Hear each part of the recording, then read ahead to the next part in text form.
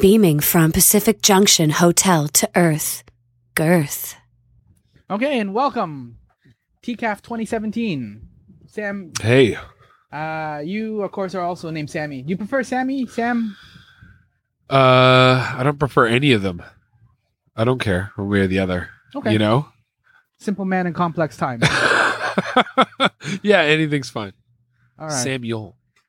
Because my name is Sammy as well, so I just wanted to see if there was similar experiences. Are your parents Egyptian? Yep. They are. So when I was in Egypt, that was the one thing everyone kept saying to me when I introduced myself. It was like, oh, you have an Egyptian name. Are you Egyptian? Yeah, because Samuel ends up more on the Jewish side of things. Right. My dad's from Baghdad, but still it wasn't. Sammy is like a very Egyptian name. I don't think it's an Arabic name so much. No, I'm not really. Maybe they just like Sammy Davis Jr. And then that's where it just kind of caught on. Omar Sharif is like the big name there. He is the big name too. They mentioned him a lot. He was the big movie star. He was the big movie star. In 2000 when I was there, yeah. There's weird gaps, like, with my parents, because, like, they know Frank Sinatra, they know Rolling Stones, Beatles, obviously, but then any of that stuff around that era, too, like The Who, Led Zeppelin, that stuff didn't get over there at all. Wow. So there's, like, these weird... Why do you think that is? I'm not sure if it's just distribution, or maybe just, like, it was just... Well, Led Zeppelin's weird, too, though. I don't think the censor board knew how to deal with that. Yeah. I'm trying to think of how bad censorship was, though, in Egypt at that time. Yeah, I don't know. Very loose. I felt like it was a very open country, especially as you got like off to like Alexandria and stuff like that. For sure, yeah. And I mean, it's also compared to some of the other places in the Middle East, right? It's a lot more relaxed and a lot more Western and totally. Yeah. Well, Frank Sinatra's better than The Who anyway. Well, that works then. Yeah. Okay, that interview's done now. That's all I needed to put it on the record. I think the Egyptians got it right. Yeah. Okay. Yeah, done. That works. What about your parents, though? Do they have, like, gaps at all in their, like, pop culturism? Or is it just... Or they're just not pop culture people at all? They're not pop culture people at all. My dad grew up in Baghdad, like, moved to Israel as a refugee, and then moved to Australia as a teenager. And I think that whole time, he was always just hustling, trying to make money and work. And I don't think he's ever been interested in any culture beyond... the music of his like grandparents. Yeah. You know, so if you go to his house, there'll be a copy of like Adam Sandler's Click. There'll be a Rihanna CD. Mm-hmm. Like he literally just looks like, if you go to his shelf, it looks like the shelf of an alien who's come to Earth and just wants to blend in. Yeah. Or like a time capsule almost. He's just like, what are people into? What do they like? But really what he genuinely likes is like traditional music from the Middle East. Yeah. You know? And my mom, she's into country music. That's it. Well, that's a weird gap. Well, she's from New Zealand. Right. Yeah, I know. That makes sense. She grew up with like, you know, country music and folk music. So she's into that. That's it. It wasn't, you know, I don't know. I feel like my parents were just working all the time. And so there's like, there weren't a lot of books in the house. I don't feel like they ever went to the movies. It was just like work and sleep and children. Yeah. It's that immigrant kind of hustle, right? When you come to a new country... You just gotta head down, work up. Yeah, and like what they do in their spare time is have family over. Yeah. And people cook and eat a lot. This is argue. one of the best parts of the culture, though. Yes. Food is like number one.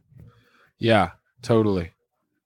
What about you now when you're writing and drawing comics? Do you listen to music at all?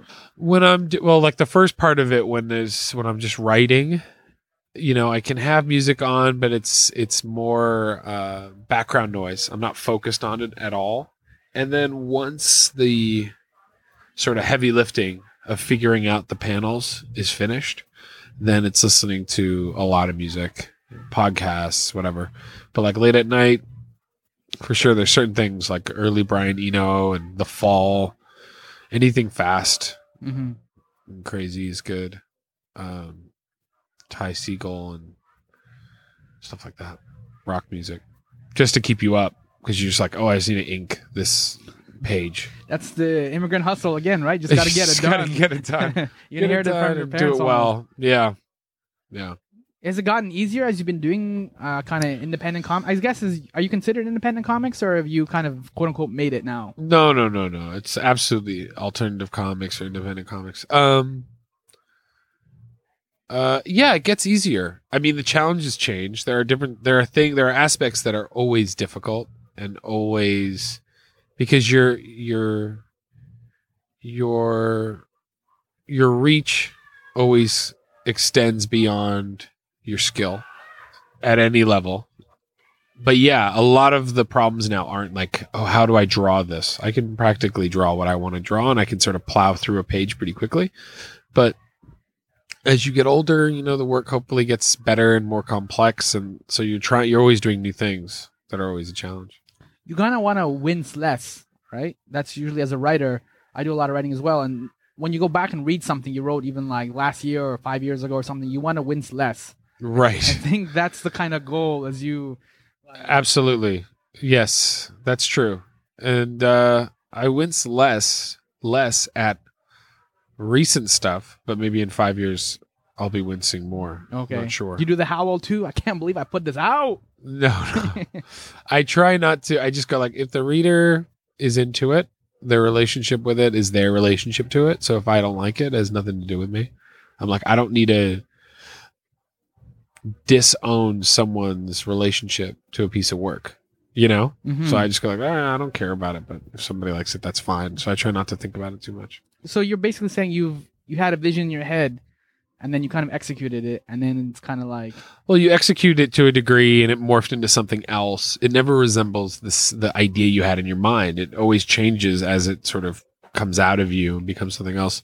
And it's like, yeah, it comes out, the audience has a response to it. It might be the feedback you might get back is not what you expect or even understand, but you figure like you've thrown something out there, people have interpreted it, they've taken it in, and it means something to them now. It's separate from you. Yeah. But you also publish a lot of that feedback, like those little sarcastic letters. They're kind of very Mad Magazine-y. Yeah, I run the letters, any letters that I feel like are good content that contribute to the issue. I run. I don't really run any just like nice letters. Yeah, there's no like, I really enjoyed the story. Yeah, like no one wants to read that. But someone like yelling at me, I think is interesting, or really analytical. The last issue has a really analytical letter from the cartoonist Connor Williamson. And then there's an anonymous letter that I got in there where someone called me. That's always helpful. Yeah, where someone's just calling me names. Yeah. Is that part of the reason why it's called Crickets? Your like kind of comic book magazine? Because Crickets is kind of synonymous when you tell a bad joke, right? Right. And then the audience doesn't quite get it or doesn't... That wasn't the first connection that I saw when I thought of the name, but it was like the second or third, and I thought, oh, that's fine. Sure. What was the first, or what was the initial spark? I mean, I was just thinking of a word that I wouldn't mind saying 2,000, 3,000, 4,000 times, and there's something about just the word crickets and the way those letters together, the way it sounds like rickets, or like the way a wrench, it just makes certain connotations in my mind. Yeah.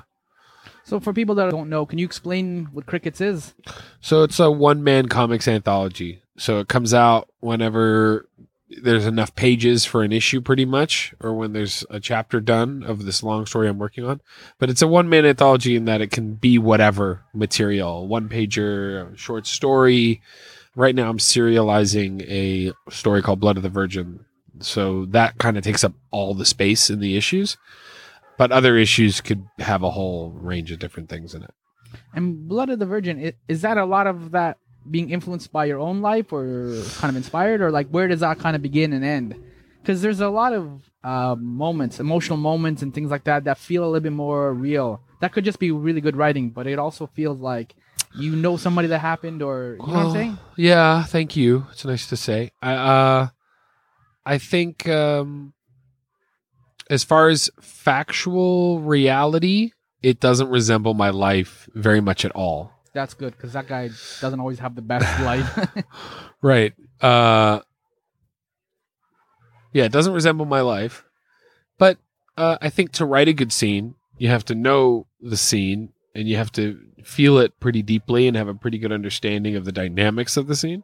So I feel like it's emotionally very honest, And I think, when people talk about this idea of like, write what you know, I don't think they mean, that's always that thing that everyone says. I don't think that advice means write only about your life. I think you can do a science fiction story that takes place on Mars, but write what you know in the sense of intellectual and emotional honesty. So I feel very close to the material, but I wasn't even alive when that trip takes place. Yeah. Yeah, and he's kind of working on like a Roger Corman-y kind of movie too. Yeah. Like that's one of the subplots, I guess, of the running themes. Right. He's working on this movie called Blood of the Virgin. Yeah. But from Roger Corman's perspective, do you think that they understood that what they were making was schlocky or cheesy, or like did they think like... No, well, what's interesting about that moment in the early 70s, more the mid 70s, our story takes place just at the brink of this, just at the beginning of this. But these guys, a lot of the people who worked for these smaller film companies in the early 70s, they were the first generation of guys who were into it. They wanted to make genre movies. Mm-hmm. They wanted to make monster movies and gangster movies. So like Joe Dante, who went on to make Gremlins, started there. And Martin Scorsese started there with Corman. Spielberg had Duel. I mean, all these guys, they like genre movies. Whereas the generation just before them, that was slumming it, and they wanted to work their way up. The only way these guys wanted to work their way up was to make schlocky movies, but with big budgets. Gremlins and Jaws, basically. Or Jurassic Park and Toy Soldiers or whatever. So I think at the time, they were all like, I don't want to stay here. But they were having fun. If you ever read interviews with those guys, they were into their work, and they felt that, especially with Corman, they had a lot of free reign. So they could write a satirical movie like Death Race and make something that made fun of the culture and played with the culture. And then even the stuff that was just like, I feel like Jonathan Demme. I mean, there was a lot of good filmmakers who worked in that world, and they made pretty fun films, and they had a lot of space. And they definitely didn't look at it like they were plateauing. They wanted to work up, but I think they wanted bigger budgets and have more opportunities. But all those people thought Corman was giving them a lot of space. Freedom for like any creative person, freedom and independence are like almost drugs in a way, because those are the two hardest things to get from a corporate world. Yeah. Or from like any sort of larger sort of organization. Yeah. That's definitely the tricky thing, and I'm sure that a lot of those filmmakers looked back on those days when they eventually were working for Universal and Warner Brothers. I'm sure they looked back with fondness, and they were like, oh man, didn't make as much money, but we had a lot of space. Yeah. Yeah, totally. And the whole focus group thing or whatever, and running the test screenings and... Yeah, it's a nightmare. I mean, yeah. I mean, in my mind, all those people, their most interesting films are their early films. Do you have any particular favorites out of that group? Out of that world, my favorite stuff were the movies of Andy Milligan, who was basically making movies on his own. They're like as close to folk art as you could get. There's a movie called Messiah of Evil that I love from the mid 70s. I'm drawing a blank a little bit now, thinking about it. All the Herschel Gordon Lewis movies are a big influence. Anything where it's like, Town That Dreaded Sundown is another one. Yeah, that's a fun one. Well, bizarre way to put it. Amazing. Yeah. It is a fun movie in that it's like bizarre. The filmmaker who made it, the guy who wrote it and directed it, he just wanted to make a movie, and he lived in Texarkana, and he put himself in the movie doing like, he plays sort of a silly cop who's always at the desk in the police station. And it totally doesn't fit into the movie at all. It's just like these weird, jokey moments that pop up. But that's what's great about the movie, is that it's completely made by this one person, And so I find all that incredibly like charming and interesting. Movies as like a really idiosyncratic personal form. You run a cinema, don't you, in Los Angeles? I don't run it. I mean, basically, 10 years ago, my brother wanted to take over this existing silent movie theater that had been gone through a bunch of different owners, been around since the early 40s. And so I helped him put that together. And then we partnered with another guy who ran a great video store in LA. And we turned it into a nonprofit. So I'm involved I'm on the board, and I get to contribute, and I help with like any art directing for posters and different merch and things like that. but it's such a full-time job, and it would be such a time. It would be a black hole to just fall into. So it's better for me to just kind of just step back a little bit, because it could take up all my time. But it's a pretty good theater. It's called Cine Family in LA. It's pretty good. On Fairfax, yeah. Do you ever get involved in even just casually in some of the programming or anything like that? Or yeah, I mean, one or two here and there? Of course, because you go in for a meeting to talk about some posters that need to get made, and you're looking at the schedule as you're standing there, and of course, you can't help but contribute, If you're doing a kidnapping festival or like holy fucking shit kids movies, like you start going like, oh, where's Garbage Pail Kids? That's a classic. There you go. So you're like, I need fucked up kids movies. Like you're automatically going to start contributing when you see like a whole whiteboard covered in movie titles. I mean, everyone has ideas. Yeah. Yeah. But those arguments and discussions must also be fun as well. Yeah, totally. There's not a lot of people that are going to consider like Garbage Pail Kids a classic without air quotes. Yeah, I mean, the guys who work there are bigger movie nerds than I am, so their knowledge goes like crazy deep. But yeah, totally, it's super fun. So you have Crickets, which you described as a one-man anthology, and you have another anthology that you kind of periodically issue. Yeah, I mean, that's like tending a garden or something. I do Kramer's Ergot, and I just do an issue anytime there's enough material that's come in that's really good that I'm psyched on, and it's just a way for me to stay connected with the wider world of comics. And issue 9 just came out from Fantagraphics. You said it's a way for you to keep connected, but how are you picking the people, or like, because I mean, you have a number of different distinct voices. I'm into comics, so it's easy for me to like keep track of all that stuff. So I'm tracking it online. When I go to shows, I try to look at stuff. Local comic shops in LA. I'm just trying to just constantly discover stuff and keep in touch with the cartoonists that are working. And just try to make it a space so that you have this awesome book that can come out every once in a while. That's just sort of my dreamland version of the best comics magazine in the world, But it only comes out once every 2 years. Be cool if it came out more regularly, but it's just hard to do, Yeah. Yeah. I don't know what the word is, but are you kind of like over capes and superheroes, the traditional kind of what people normally think of comics, or are you tired of them? I mean, I thought I was, but then Michael Fife started doing this comic called Copra, where he basically did like a Suicide Squad, Defenders of the Galaxy type like super team comic, and it was so inventive and amazing. And Ben Sears is doing stuff with like superhero tropes where I'm like, oh, these are actually good tropes and elements and there's visual components that are super interesting for comics. You can do cool stuff. Both those cartoonists have done cool stuff with it.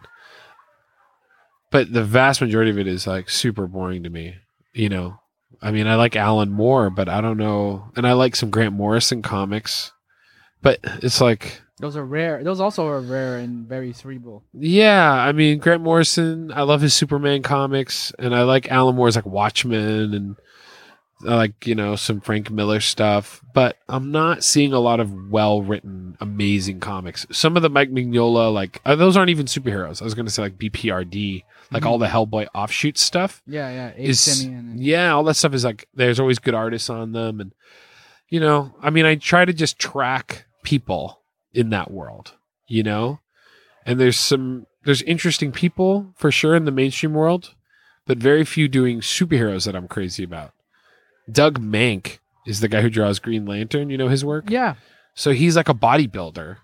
So when all his characters are like huge bodybuilders, and it's all like super authentic.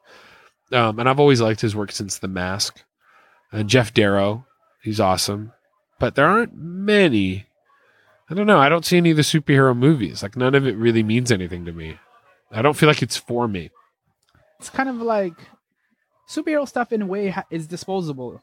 If that makes sense. Yeah, no, I'm all about like reading a comic and then throwing it in the garbage. Right. That's totally fine. That's totally fine. It over the 80s and stuff, eventually we started doing that whole like subgenre of like collecting and bagging and Sure. you know what I mean? But everyone like back in the day had Action Comics #1, threw it away and Right. there goes your whole like Yeah, I college. mean, there's artists that I'm like crazy about, but a lot of them are artists that I loved as a kid. You know, I was an Image kid. So like 1992, I'm 12 years old and I'm like totally on board. All that shit. Wildcat. Dude, I'll go deeper. It's like Dan Fraga and, Marat Michaels and all those dudes. I was like totally on board. I loved reading all that stuff. But it's interesting how much of that stuff, how much of it holds up. I don't know. Mike Zeck did some cool Punisher comics. I like reading them now. Yeah, he had those painted covers too for that mini series. Amazing. Zinnemann Yeah. was the painter who did those awesome airbrush paintings. Always under ruckus too, man. Just bullets flying. Yeah. Crazy stuff. He also did the Craven's Last Hunt too. I never read that because I was never a Spider-Man guy. But I kind of want to read it now because I love his artwork. Yeah. But like Mike Zeck, there's not many. There aren't a lot. Mike Zeck, Mike Golden, Jim Lee is cool, right? Yeah. I don't know. Like when I look at this stuff now, I'm not crazy about Jim Lee, but at least there's like it structurally makes sense. Mm-hmm. Rob Liefeld's like as close to we have to like a camp artist. He's turning into like divine. The pouches and the big muscles, skinny legs. Yeah, and like people like know it sucks, but they like it anyway. It's become like it's campy, which is really interesting. But yeah, I don't know who else. I don't know. You have to be kind of an idiot to want to work on like X-Men. Like you have to be coming at it from a completely different angle where you want to work on like a corporate character and just like make your page rate and then move on. Like it's something I don't understand. And the longer I think about it, I'm like, oh, this is like insane. This is what I was saying about like Chris Bacalo was another one I really liked. I loved his work as a teenager. He's very fluid and kind of lots of movement. He did some great stuff. He would do one-offs of like Batman that were amazing. And then he did Gen X. Was that Gen X? Yeah. God, I thought that stuff was so cool. But this goes again to what I was saying about like freedom and independence. Because if you do work for an X-Men book or a Spider-Man book, it's like, well, you can't have this character or we can't do this part of the storyline. And like, it's just a lot of no's. Like, yes, you get to work on Spider-Man and it's amazing. But then there's all these editor. I mean, but it's like, I don't know. Anytime I've worked at an animation studio, you just feel like you're a cog in a wheel and you're not really necessary. You know what I mean? And like, I guess that's fine if you don't have aspirations to do anything with your work. Like if you don't have something you really want to get across, but you love to draw, it's great to work in an animation studio or to draw a book for one of those companies. But like Bill Mantlo, the guy who created ROM. Yeah, ROM, Guardians of the Galaxy, like that dude is like, he had a brain injury in the mid 90s. His family's still trying to raise money for him. And like Guardians of the Galaxy is making billions of dollars. And I know, like, according to the law, he's getting everything that he deserves or whatever. But it's just like, man, like to sign up to that. I know. Just kind of sucks. Well, I mean, the two guys sold Superman for what was it, $130 or something? Yeah, and then when the movie came out, they tried to get a little bit more. They got $200,000. I'm sure they felt like that was a lot of money. Yeah. Well, even $130 back in like 1940s, right? Right. Like, only what's his name? Kane. Yeah. Bob Kane was the only one who was Batman. savvy enough because his dad or his uncle was a lawyer and knew how to like organize it right from the beginning. But he's the only cartoonist who ever made sure that his name was credited on any time you saw that character and always made sure he had a good deal. Yeah. And it wasn't even his character. Not really. It was Bill Fingers. Ay. What a world. It's interesting because have you talked to anyone who draws mainstream comics now? Because I'd love to know how they're like, yeah, I'm creating characters for Marvel and I'm okay with it. Maybe the deals have changed. Maybe they're on board. To me, it seems like a losing battle. It's kind of like a thing where you have to you have to put the pluses in the column and then the minuses in the other column.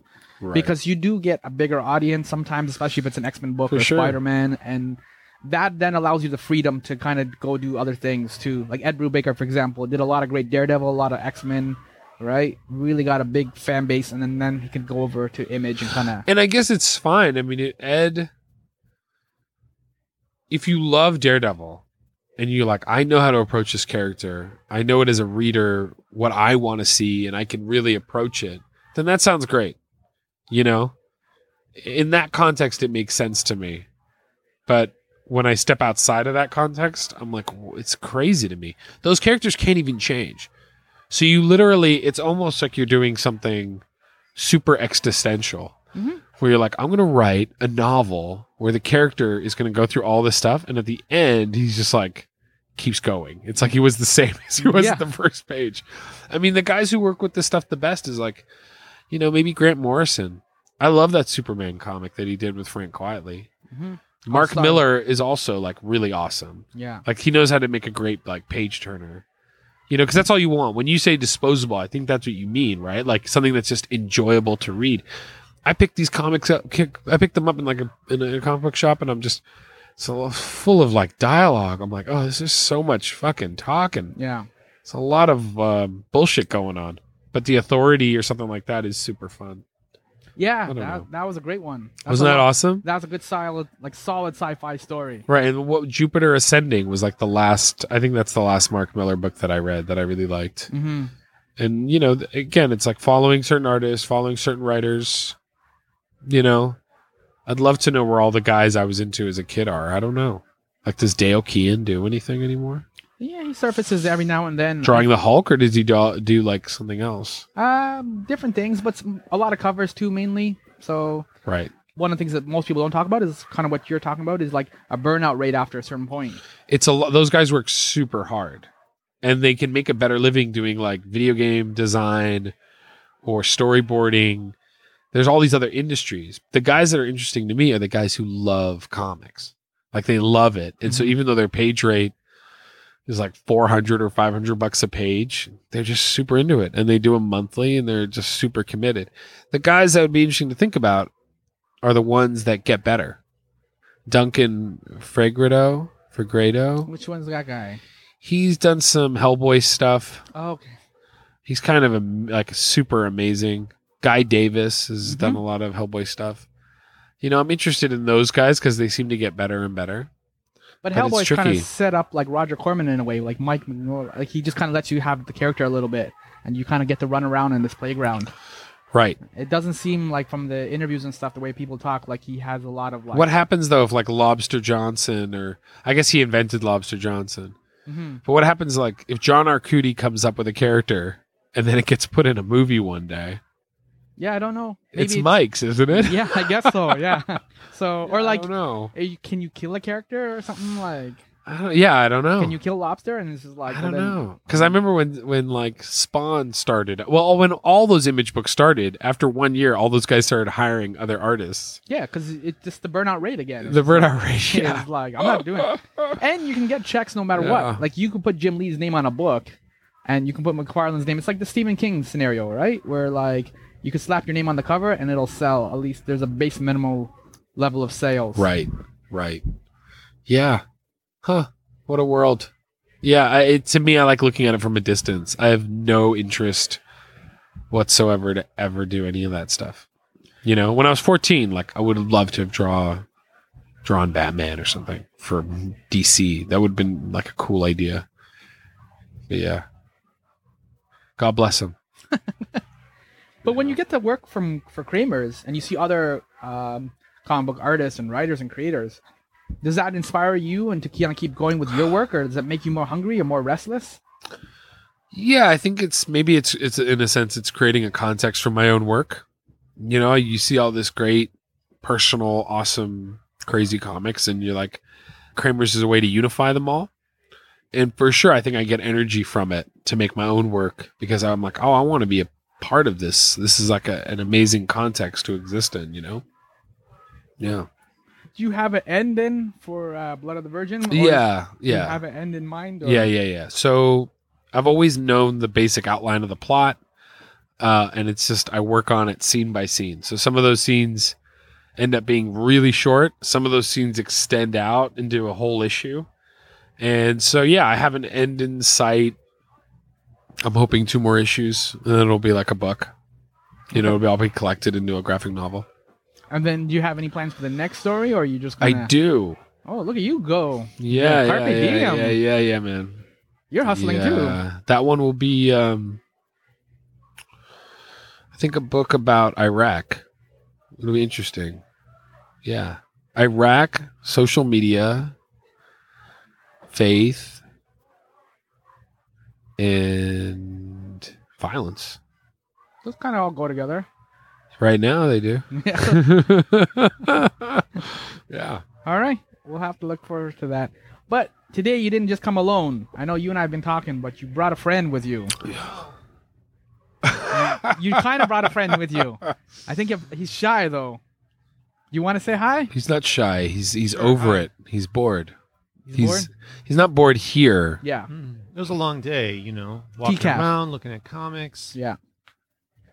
Introduce yourself, though. I'm Kevin Heisinger. I draw a comic called Ganges. A bunch of other things. How was your TCAF? It was inspiring. I liked looking at all the work. I love these kind of things. I love comic books, Mm-hmm. I love looking at all the people's work, and I like looking at the younger kids' work. I like seeing old friends.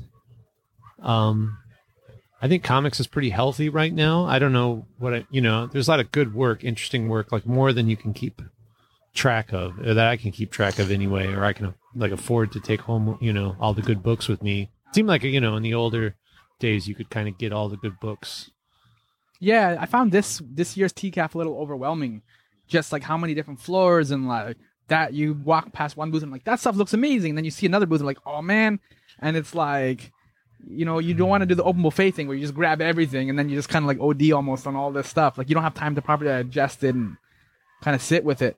Yeah, and also like there's a good crowd. There's a big crowd, and there's kids and there's younger people, and it's interesting. It's good. How did you two guys meet? You guys have been kind of like sidekicks for a while, fighting crime and drawing comics. Yeah, we're How did lovers. How did we meet? Comic conventions, probably comic convention like 8 years ago, something like that. Because you start seeing people at the same things, and Kevin was doing amazing comics, and I think I asked him to be in Kramer's, and I was buying comics off the Catastrophe shop. Just organically, you meet people in your world, so we've been friends a while. All right. Well, ended there. That's because a nice positive note. So I don't know if we solved... Friendship. Yeah, friendship, love. No, I think we solved it. Basically, draw comics for Marvel if you want to. Okay, that should be a t-shirt. Like you said it. You said there's like a plus column. Yeah. And there's a minus column. Correct. And if you're gonna like get whiplash and be like, oh my god, I didn't know, like it's too late for that. Right. Right? That's what sounds like what you're saying. Yeah. Don't So be it's surprised cool. if you jump in the pool and you can't swim. Right. Exactly. And if you're on board, dude, kill it, because that area totally has room for amazing work. Because so much of it feels just hacked out. Yeah. Like the great stuff that's great really sticks out, I think, because you can tell like, oh, this guy's really on board. He's into it. Yeah, and I think a couple of things too. Sometimes there's like little ninjas that kind of sneak stuff by past the editors or past the Are you publishers. thinking about the guy, the Indonesian guy? Oh, no, not that guy. No, that was like... No, but I I thought meant that was more really like, funny. Yeah, that was a weird controversy. No, I meant more That like... was just weird. Just the kind of the quality of the storytelling, what you're talking about too. Like, The best stuff was like the thing that blew my mind. I'll say the last great, this is a couple years ago, was Jason Latour. Yep. Did a Punisher issue Yes, with correct. Connor Williamson. Yep. That was a single issue, barely had any words in it, blew my mind. There was a Punisher, there's 2 issues of the Punisher that Frank Tarrin drew, War Journal issues, maybe issue 95 and 96, where it was just 2 issues where the Punisher, in the very first pages, he's chasing someone, falls through a skylight, lands in a Fight Club situation, and it's a room of 1,000 criminals watching a kick fighting match, and the Punisher has fallen in, and they all just want to kill him. And it's like 2 issues of him just trying to get out of this warehouse. Anytime where it's simple and you can just sort of track like good cartooning, it's the best. All right, that's positive too. Let's end it there. Yeah. Good luck, mainstream superhero guys. We're all watching. All right. Thank you, Sammy. Thank you, Kevin, for coming in and talking about comics and movies and the Revenge of the Monster Kids, I guess, right? Yeah, totally.